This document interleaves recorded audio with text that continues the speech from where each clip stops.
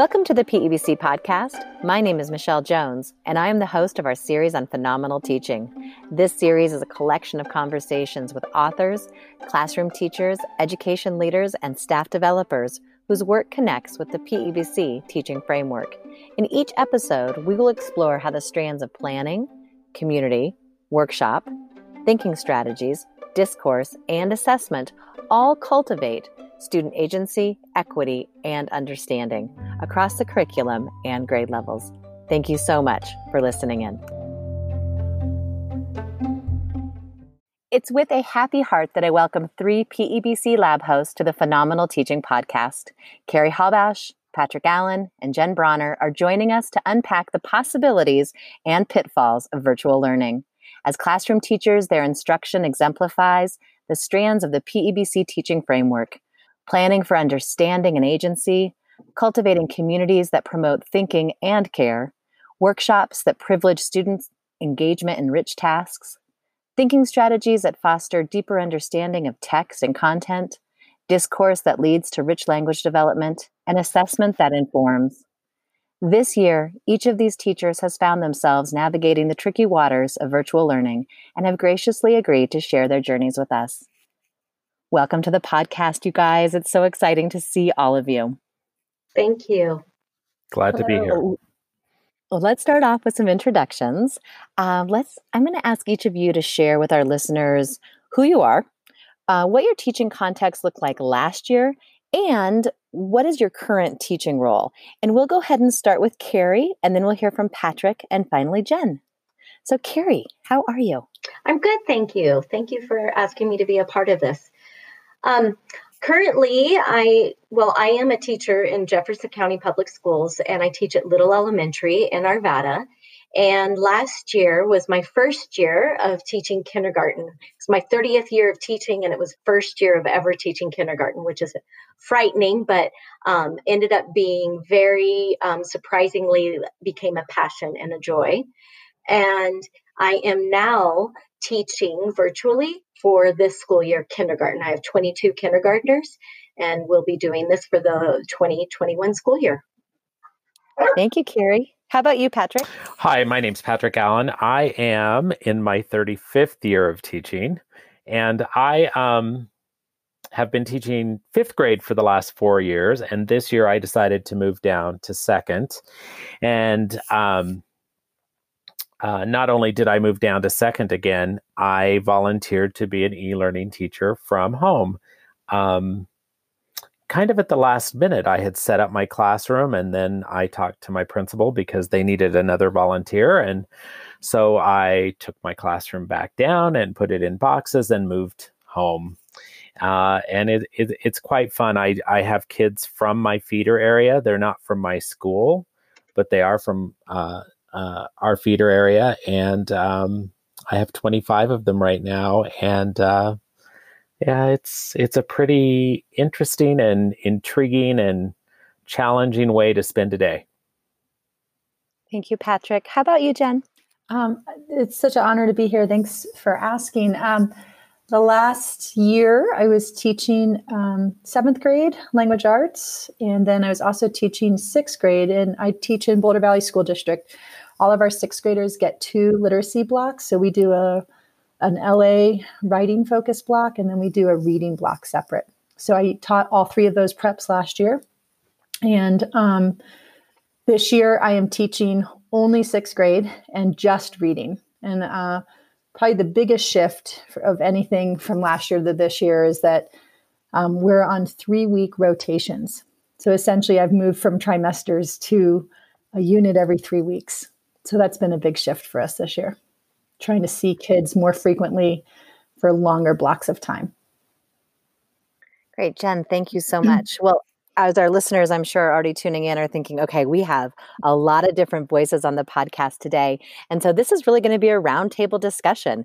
We are going to unpack what are some of the, the successes or the promising possibilities. What's going well and why? And we're going to start there. And then we're going to dive into some of those challenges or some of those pitfalls. And then we'll probably wrap up our conversation with a little bit of collaborative problem solving. Because one thing that I have heard from lots of listeners is that teachers and leaders love hearing about what's happening in other teachers' virtual classrooms. So let's just dive in. Patrick, do you want to start us off? What's a success or kind of one of those promising possibilities that you've kind of unpacked in this journey? Well, when I first started doing this, I started thinking about what would work best. I started thinking about Debbie Miller's book, what's the best that could happen? Because I felt like last year went pretty well towards the end of the year when we went virtual. So what could I do this year that would make that success continue? So I started thinking about, okay, what are the rituals and routines that I set up in my classroom? What are the things that I do on a daily basis that I could bring to this format? So I thought about things like the workshop structure, that works really well in a classroom. So why not bring that virtually? I started thinking about that idea of building relationships, and that's kind of twofold because it's more, it happens more slowly, but it's going really well. I've gotten to know some of my kiddos really well, and some of them I'm still learning about.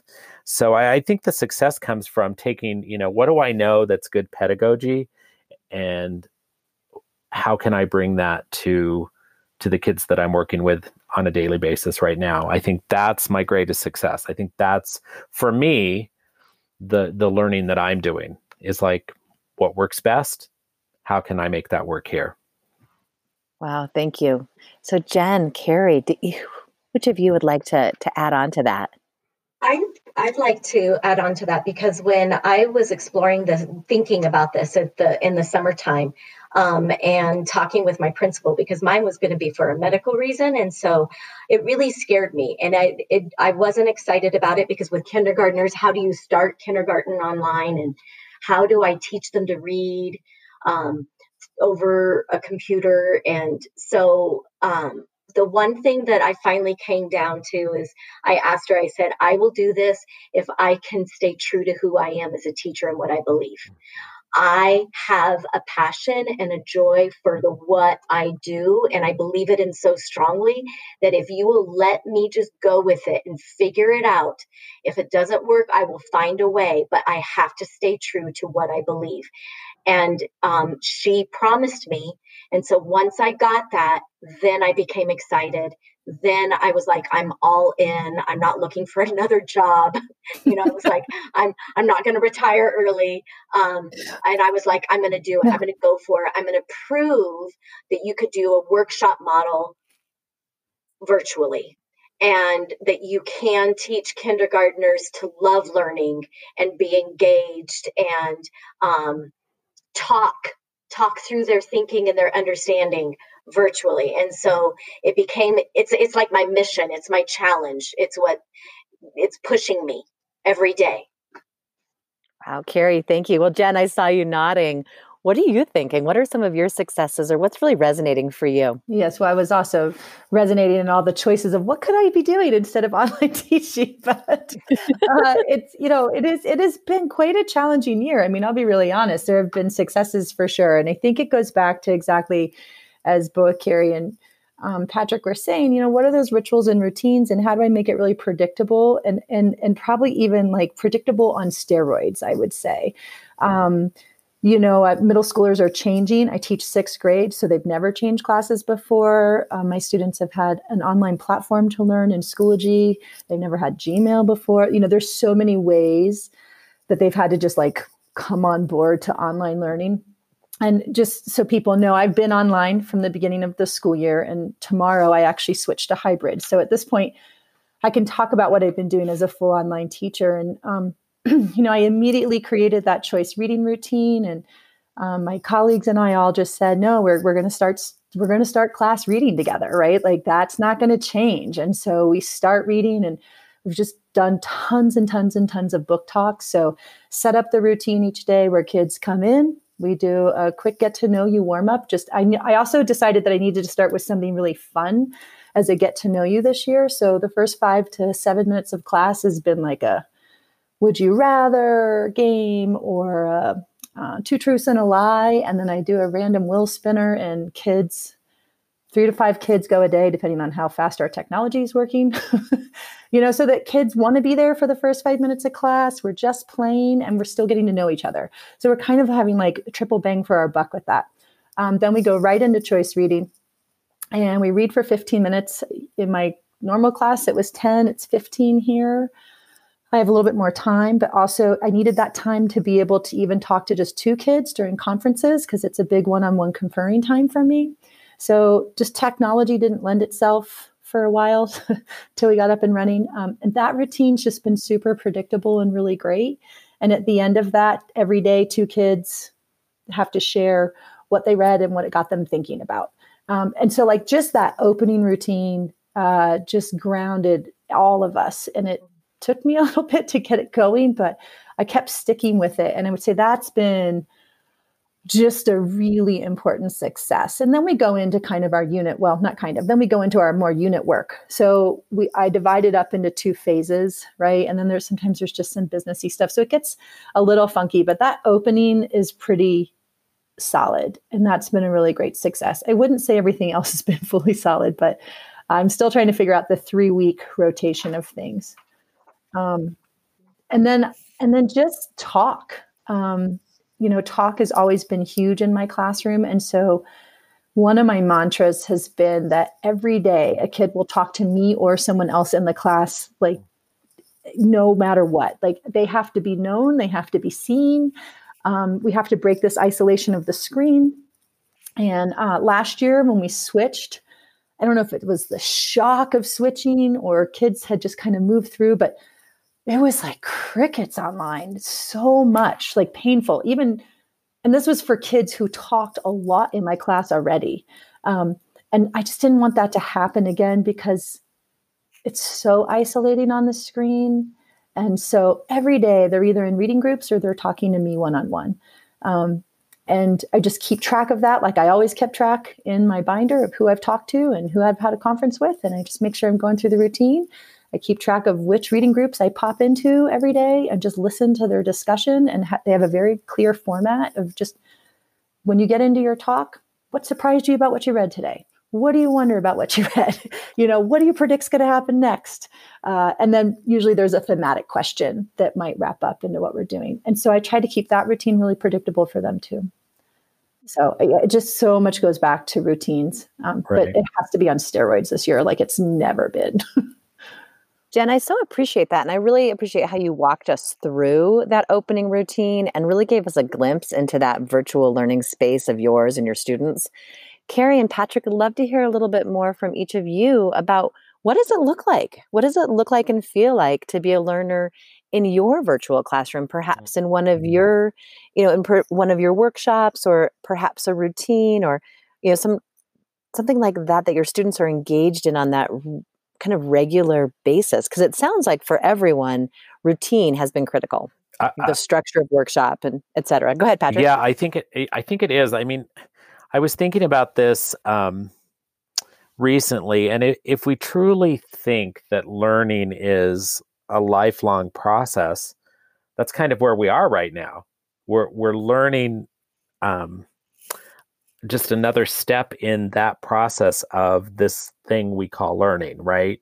And so as teachers, what we've had to do is think about, okay, what can we do that's best for them and keep this full and rich and meaningful so that they feel like they're a part of a classroom, even though this may not have been their choice.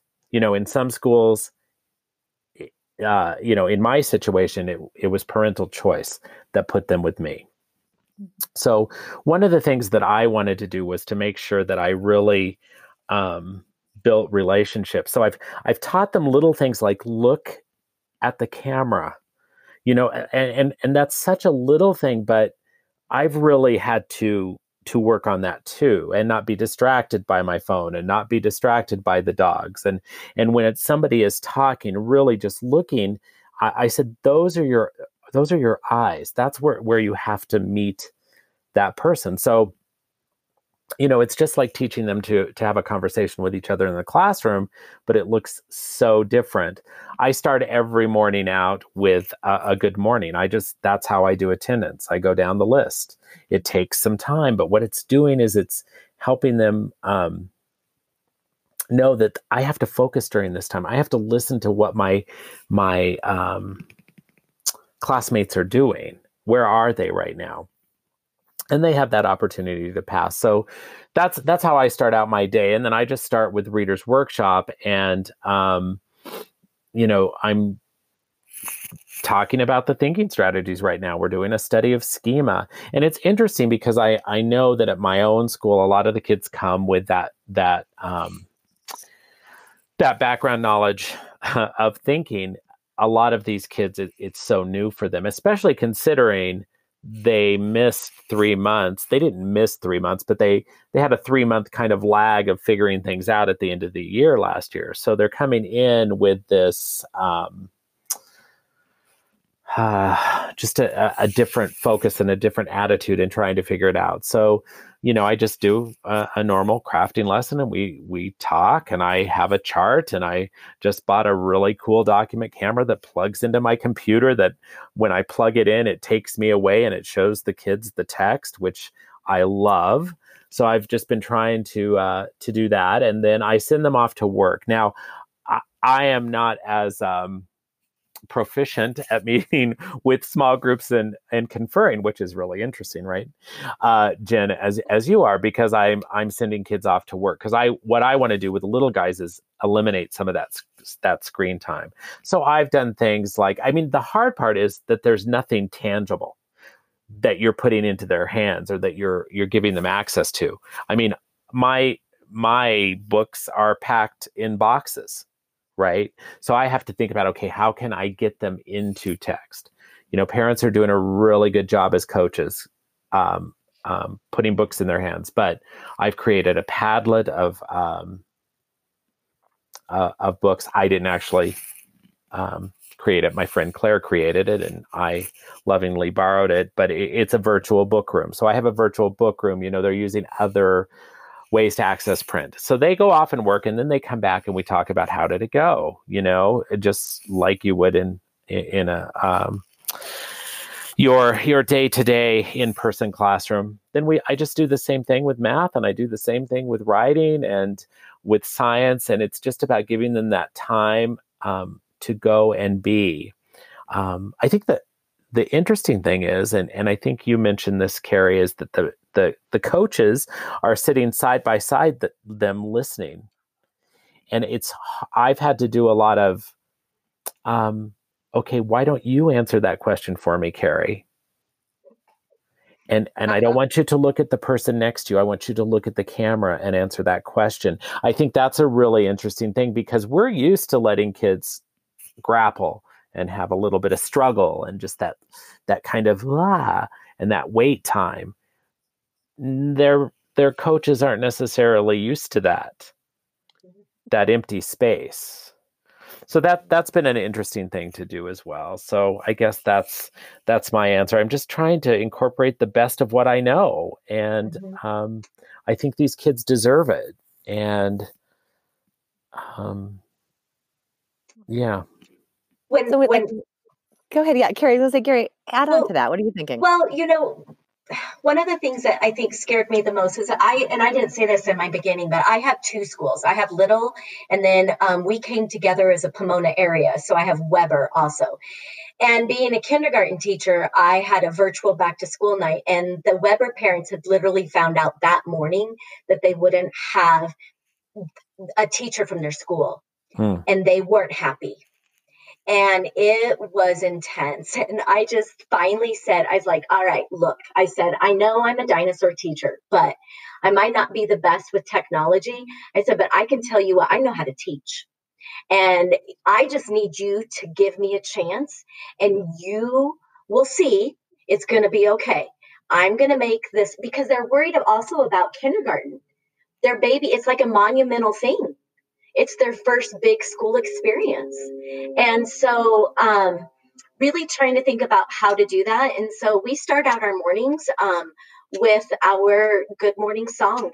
Mm-hmm. And we sing together and it's playing. And, you know, I know I'm like, parents probably think I'm the cheesiest person in the world, but, you know, we're telling each other, you were doing the hearts and sending it to each other. And then after we do the song, what Patrick was talking about with that whole, well, both Patrick and Jim, with that conversation and that talk, with kindergartners, what I found is that they didn't even know how to sit, you know, and when I'm trying to do it virtually and I'm like, okay, so we talked about, we built, what does kind listening look like? Mm-hmm.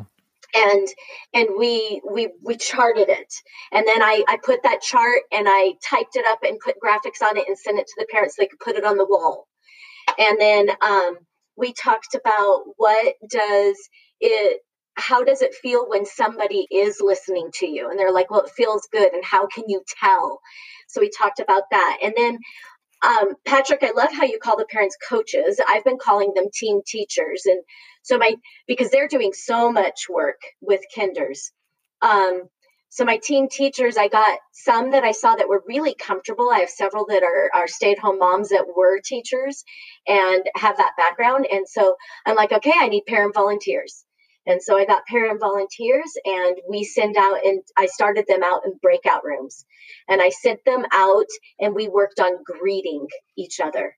And I would give them a daily question of what they could share. So they were to introduce themselves and then they were to talk about what they wanted to share for that question. And maybe it was, what's your favorite flavor ice cream? And then they would tell that, and then they would have to call on somebody. And then it's now to where the parent volunteers are not having to do it anymore. I send them out into their breakout rooms, and you have the little teacher in every group that's going to just take control, and we'll start. And I just jump into breakout rooms. I just pop in and see how it's going. And it's absolutely hysterical to listen to them talking. And Aiden, what do you think now? What are your thoughts on this? And it's just, it's fun. But so we really worked on that in our morning routine, spending a lot of time of just building what Patrick was talking about, how to have a conversation, how to be a kind listener. And I know it's working because as they're getting on now in the morning, they love to get on early. So I'm on 10 minutes early every morning because it's a big thing for them. And when they come on, they automatically will say, good morning to whomever they see. How are you doing this morning?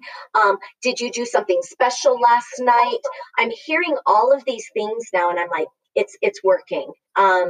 So it's been time intensive. I mean, that was a good 30 minutes of our morning, but it's built community and it's really helped them like have relationships with one another, which I was really worried about them not having. And then I go into math workshop from there. I give them 10-minute breaks in between. I leave the Zoom on the entire workshop, but I do explorations. We have our learning target is always a guiding question. And we do a little mini focus lesson crafting, and then they go off. And in math, I'm using things in their house. Like, you know, we're working on counting. Okay, well, how many doors do you have? And then how many windows do you have? And how can we record that?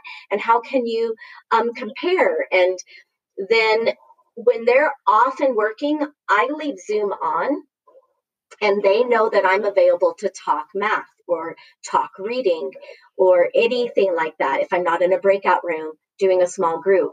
And they'll come over and talk with me, but parents also will talk with me if they're struggling with getting their kiddo to learn, because there was some pushback with the little ones of like, well, you're not my teacher. I want to play right now. Or I saw so-and-so on the TV right there because they're not in class right now. Well, I want to go watch TV. So parents use me during that time and the kids as well. And we have conversations and then we come back together for a sharing. So I'm very structured with time so that parents know when to have the kids ready. I use music still as my signal. They'll hear the music playing and they'll start cleaning up and all of a sudden popping back in front of the camera and ready to go. Wow. So as I'm listening to all three of you talk about the successes, and I'm thinking about this first 8 or 9 weeks of school, I literally feel like I'm sitting in your classrooms last year, and it's one of our very first lab visits, and I'm bringing, 10 or 12 teachers to see you, and you've just unpacked the ways in which you've set up rituals and routines and relationships for students. And I feel like it's always about this time in the year when we start to shift a little bit and things start to go a little bit deeper and tasks seem to get a little bit richer and the kind of systems and structures of classrooms are in some ways up and running. And so there's always that little bit of a point where it is a little bit of a challenge, right? We moving from that beginning of the year, setting up the classroom energy into a different kind of phase of teaching. Now, considering this is the first time that you've all done remote, especially for an entire year, and we know, Jen, you're even stepping into some tricky waters with hybrid, which you've never done before. What are you thinking now that might be the same or might be different than what you would be thinking about mid-October of last year or the year before? What are some of those challenges or questions you have? My biggest challenge is being by myself because I'm a social person. I know it's different now. I talk to my wife, who is also a teacher, who is in full time, who eats lunch in her room and doesn't, there's no socialization, but I really miss that, that being able to talk to a colleague other than on a telephone call or a meeting like this. Because for me, I'm such a social being. That's been really hard. I joke that I have Wilson the volleyball sitting on my table as I'm working every day because, I just hope he doesn't fall off the table and the dog gets a hold of him. But I think that's the hardest part for me. And I think that's why these podcasts are so important, Michelle, because they can bring people together so that you know that you're not in this alone. And I think that for me, honestly, is the hardest part of all of this. When I sit down to plan, I have my second grade team, and I have my good friend that is also teaching second grade for my school, but it's not the same as sitting across a table and saying, "So, what are you thinking about right now?" So for me, that's the hardest adjustment, is being by myself. I mean, I have this conversation. One of the things that I do when I'm not with kids is I do a lot of talking to people because I crave that. Just about, okay, I need some help here. I just need to hear how it's going for you. So. Thank you, Patrick. Mm-hmm. Yeah, it's just so honest. And I think that a lot of teachers are really, really strong collaborators and do really appreciate that time for collegiality and those relationships. And just that burnt bag of microwave popcorn at the end of the day is sometimes so much fun. And I really appreciate you highlighting that aspect as well as some of the other areas I'm sure we're going to talk about. Jen, how about for you? What's a challenge or a question that you're grappling with? I have a couple, some are in my control and some are not. And so it's been a lot of really trying to name a lot this year of what's in my control, what's not. I don't have any LST support, learning specialist support in the classroom this year. And that's been really challenging just to navigate everything got tracked through math. So for our cohorts, our tracking is very, very homogeneous, and I'm teaching the majority of the 6th grade math classes, not the 7, 8, or the 8th compacted.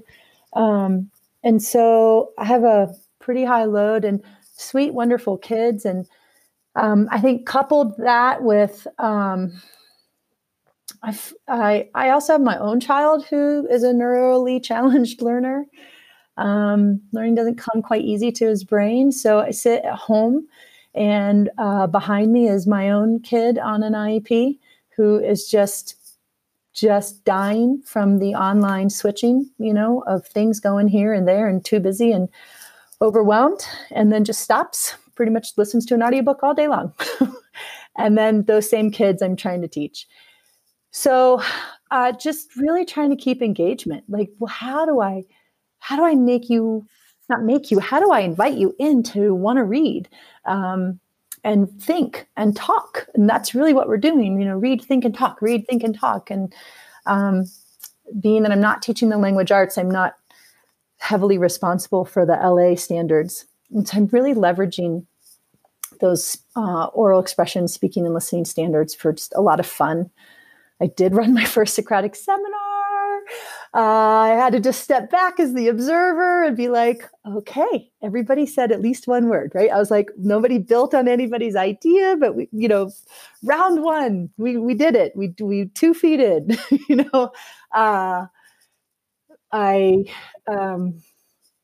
and we're just going to keep going. We're just going to keep going and having rich conversations about things that are meaningful from our books. We started I think the other challenge is 3-week units. I'm not going to carry kids over 3 weeks later that they have to come back and try to remember what we were doing 3 weeks ago. I'm just not going to do that. So I'm trying to build things in really small chunks. And I have a background before I was teaching in Boulder Public Schools, where I was teaching with expeditionary learning. And so a tremendous amount of my background is really deep investigations. Really content rich, language arts, deep investigations. And I've let go of some of that because I can't quite go there. I'm a little more thematic than I normally would teach. And so that's been a letting go process for me to be able to do that. And I'm not beating myself up about it, but it's a process. So, it's trying to meet the needs of the schedule that I've been given, the tracking that I've been given, and building up some confidence in these kids who are feeling pretty rocked from school already, but then add on all the newness of 6th grade and then add that on to being online. So I will be really grateful to start seeing half these kids 2 days at a time. I'm anxious about it, I'll be honest, but I'm also excited to be able to start to just know them besides more than their profile picture. I actually think they all need to cut out their profile picture and glue it to their chest tomorrow when they show up. I've joked with them about it. Just put I know, oh, you do rugby with the Wallabies. I know who you are, but I need to see your face too. So, and that profile picture connected. And I would say the last challenge for me is because a lot of these kids need some explicit literacy support. I've got the comprehension level piece, but some of these kids aren't even accessing comprehension. And so I would do some more side-by-side work with them with scooping and phrasing and things like that. That's kind of what we do at the middle level. And I don't even, I'm lost at how to do that right now online. So I did set up a conference table in my classroom in my physical space where it's just, we're 3 feet apart, but I could sit at a table with a kid. I can't quite, that's as far as I got in the vision. Let's just put it that way. So I created a physical space for it to happen. I know we're going to have text in front of us and I trust that the conversation is going to go there, but that's probably the other thing that's sticking in my craw a little bit of how do I really help with some of the more foundational literacy supports that some of these kids need. And I don't have my LST co-teacher in my class to help me with some of that I've had. There's the collegial pieces that there's been shifts in the building and things. And the co-teacher I've taught with the last few years who's been phenomenal, their family moved and they moved for COVID reasons to be near their other family and wish them well. And a dearly lost colleague and partner in the work. So, Thank you, Jen. So Carrie, for you with the kinders, you mentioned earlier that you want them to have that seminal school experience. Mm-hmm. What are some of the challenges that you're grappling with, or a big challenge? Well, I'm having to teach reading workshop this year. My teammate, Susan MacGyver, and I would do math workshop and she would do reading workshop, and we're both having to take it on. So she's taking on math and I'm taking on reading.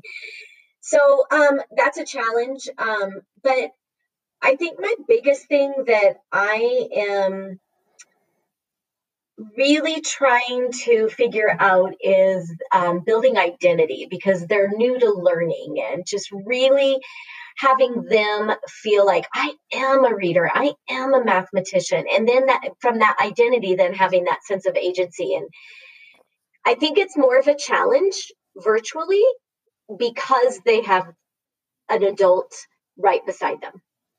And that has been a challenge. And I've actually, I have parent meetings where they stay on Zoom and we have conversation and I get feedback, and I've talked to parents about it and it's gotten much, much better. But then we have people that are sharing roles. So then it might be a grandparent one day or somebody else. And so one day I finally just had to actually say, Grandma, we really appreciate you taking this time to support learning, but I'm going to have you go in the other room and it's going to be me and the kiddo just for now, just because they couldn't help themselves. You know, you want your children to be successful, and sometimes they just can't help themselves. So I've had to have some hard talks, but building that identity. And so I've been really trying to figure out, and I think when I've thought about, well, how do you do this when you're in the classroom? I feel like in the classroom, it's through their voice. It's voice and choice. And it's been very hard with kindergartners to feel like they can have voice, because when they're not muted, they're making noises, and they're the background noise is not just kindergarten, anybody virtually, the TV, people washing dishes, anything that's going on in the house. And then it gives feedback for others. So it makes it impossible for anybody to hear. So I've been trying to push myself and find ways. So I'm playing like with Jamboard, and I found the sticky notes on there, and I'm like, oh my gosh, sticky notes. We love sticky notes in kindergarten. So let's do sticky notes virtually. Of course, why not? And so we're playing with that, and I'm playing with getting them to where they can record themselves. So then they're not even having to have somebody type for them. I'm having them do a lot of Seesaw is a tool that I'm not using for activities. Very seldom. It's for sharing, so that they feel like their voice is heard every time. So they will take photos of the work where it's up close so that we can see it up close. And then they will record themselves telling their thinking. As mathematicians, they're having to explain how they know and talk through their problem solving. So it gives me a great way to be able to hear them up close. But then if they want to, they can share it to the blog that we've started. And if they share it to the blog, then they can view each other's and they can hear each other. So we still have sharing as a whole group, but it takes so much time. Not many are able to share because muting and unmuting is very time intensive for them still. So it's just those challenges. I just want them to feel like it's theirs. It's their learning. It's their class. It's their school. And I'm just trying things. I'm going to do an optional virtual field trip this Friday, and I put it optional because I do too worry about screen time. And so the afternoons are lighter, and I do more small groups and split it up that way because parents were also worried about screen time. And so I'm doing optional on Friday, an optional virtual field trip. And I told them they can wear pajamas if they want. They can wear whatever they want. We can have popcorn. I was going to be laying on my bed with popcorn and do the field trip. And we're just going to see whoever wants to come, just, I don't know, just to try to be connected and to be like, wow, we were learning, but it was fun. And this is cool. Stuff you could do when you're in person. Patrick, jump in. I was just going to say, I think one of the things that we also have to keep in mind, and just listening to you guys talk, is that the more we can keep this simple, the better. I mean, because a lot of my colleagues are trying, this format or this platform or this, and that they're muddying that water, So I think one of the things that I've tried to do is to keep the platform simple. I mean, I'm using, Google Classroom. I'm using, the accessibility on it, but I'm not going to bring in more than I think that these kids can handle. And I think it probably is different, Jen, with older kids but Carrie, when we're working with these primary kids, the more simple we can keep the rituals and routines and the format that they're using, the platform that they're using, I think that's an important thing to keep in mind too. Because we're always looking for something bigger and better and fancier, right? And I think that's an interesting thing to think about. I'm also thinking, and I'm sorry I'm jumping in, Michelle, I'm also thinking about the fact that we have to keep our work, what we're doing grounded in what it is kids at this age should be doing developmentally. Mm-hmm. Because we tried a more canned curriculum. It didn't work. It was too much. It was too involved. The software didn't work. So I just, think that we have to take that step back and say, okay, what do we do when we're planning a study of, and how can we bring that to this virtual setting? Mm-hmm. So I don't know. There used to be a horrible cooking show on. I can't ever remember, but she used to always say, when you keep things simple, you can't go wrong. I don't know what her name was, but she used to drive me insane, except for that statement. When you keep things simple, you can't go wrong. Mm-hmm. I'm reminded of Shelley Harwain telling us years ago to look at things through that lens of authenticity. Mm. And we don't really know what the authentic is in a virtual setting, but if we can figure that out, isn't that cool? Isn't that the coolest thing that we can do for these kids that are living in a situation that we never, ever in 35 years of my teaching, I thought I would have to see? You said it so well, Patrick. It's that, like, the key for me has been prioritization. How do I prioritize? How do I determine importance? And then when I sit down and I look at, like, when I make my list for my unit, like, here's my learning targets. Now here's my formative assessments. The next question I've learned to ask myself is, what medium is going to be the best, simplest way for kids to access this? Mm-hmm. For me to get feedback, it has to kind of, me to get feedback and me to give them feedback. And sometimes it's a discussion post on my platform, which is Schoology. Sometimes it's, they have their medium response log. It's only once a week. I don't make them do it every day. And it's just a log. It's a chart. Now I had to teach them how to, like, put the extra row into the table.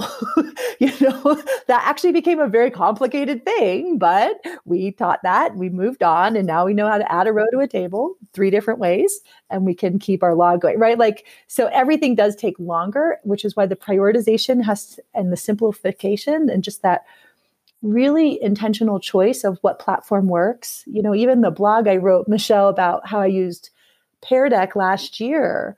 I started off using Pear Deck for running each of my classes.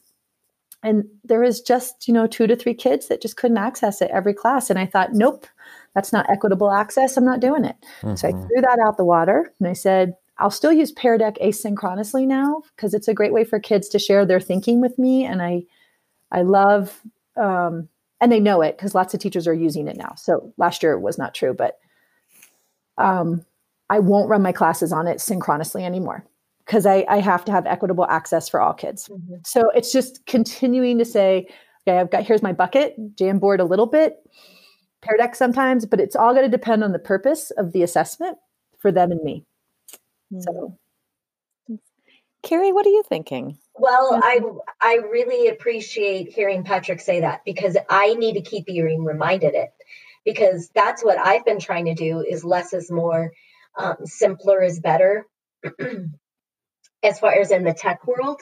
Um, and but and I've been trying to think about it too, because in the early grades, it's very easy, even when you're in the classroom, to fall into doing things because it's really cute. Well, what's the purpose, right? And it's been the same thing within the virtual world, is, oh my gosh, did you see what they had? Like, it's really pretty. It's really cool. It's really techno savvy. You know what I mean? Like, and I see what other teachers are doing, and they'll start telling me, and I'll be like, starting to panic. I'm not doing enough. I'm not doing enough. And it's like, no, I am. And so it's going back to, what's the purpose? Mm-hmm. What's the purpose? And it's not about being cute. It's not about being pretty. It's not about being, I'm not,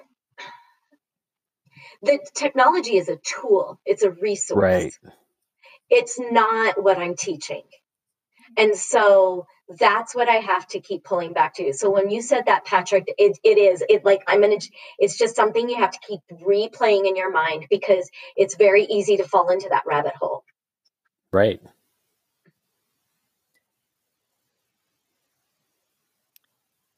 So as we're coming to the end of our conversation this afternoon, I have been taking pages and pages of notes, and I know that this type of a conversation just generates so many ideas. It helps clarify thinking. It really, I think, bolsters up beliefs and teachers and leaders' sense of agency. It's like, oh, that's right. That is what's most important, or that is what matters for kids, or, oh my gosh, that person just named a challenge that I'm feeling too. And now I know I'm not alone in this work. And so as we wrap up today, I would love for each of you to share what are your hopes for the 2021 school year? Either personally, professionally, for your students. Just what's one of those hopes that you hold in your heart? I'll go. Okay. It kept coming to me is my first hope is to stay healthy as I go back into the classroom, and my family. So my kids and I go to 3 different schools. So we're about to be in 3 different, exposed places. So just, that's my first hope. And also the stamina to sustain. So it's been a lot of just recognizing the fatigue when it comes and taking the deep breath, because this is a long haul, and I can do it. I just have to keep going back to what matters most, which is relationships and engagement, and which tools, like we were just talking about, facilitate that, and then I think just for kids, like, my greatest hope is that they see themselves as readers and thinkers, and they connect to each other. They're willing to just read, think, and talk. So. For me, God, Jen, you're so smart. For me, I want kids to be happy. Number one, I want them to leave this place with a heart that's full and a head that's full and hope that's full. But I also want to make sure that in this process, I keep evaluating my own sense of agency and my own identity, because it's a different identity. I mean, as lab hosts, we're not having people come in and watch us teach and look at our beautiful rooms and look at our books and hear us talk to kids. And when we have worked so hard to do what's best for kids, and then we've helped other people learn to do the things that we know kids are capable of intellectually, I want to just make sure that I'm not losing my own identity of who I am as a wise, thoughtful, funny, kind educator?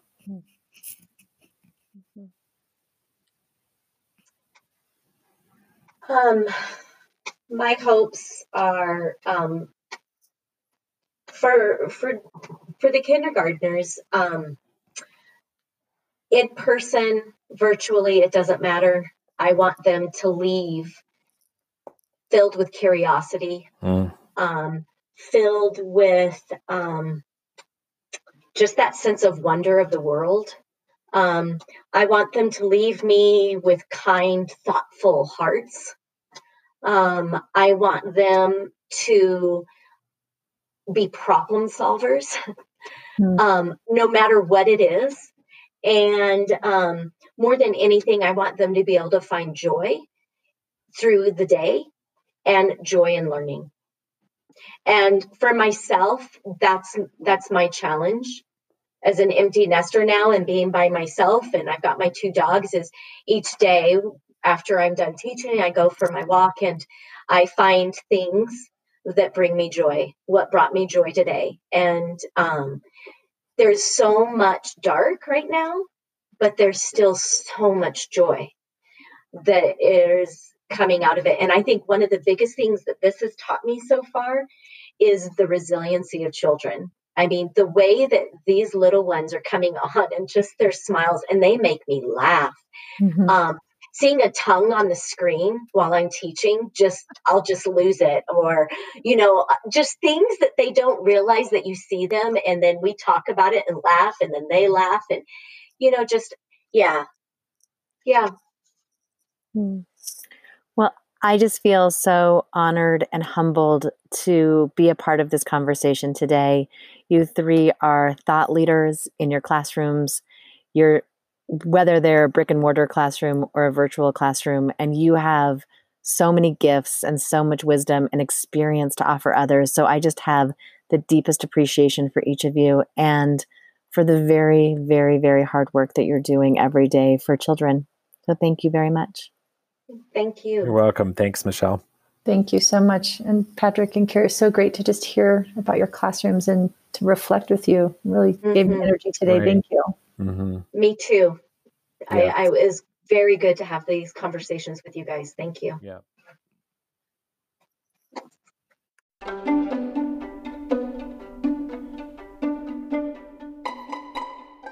Thank you for joining us today. We hope our time together provided inspiration and information. Our nonprofit is able to provide free content for educators because of support from generous donors. If you would like to sponsor this podcast or make a donation, please visit our website at pebc.org. The PEBC is headquartered in Denver, Colorado, and works both locally and nationally to cultivate agency, equity, and understanding, as described in Phenomenal Teaching by Wendy Ward Hoffer. We offer customized virtual and on-site professional development, coaching, institutes, and courses. We also prepare new teachers via the PEBC Teacher Residency Program. Check us out at pebc.org.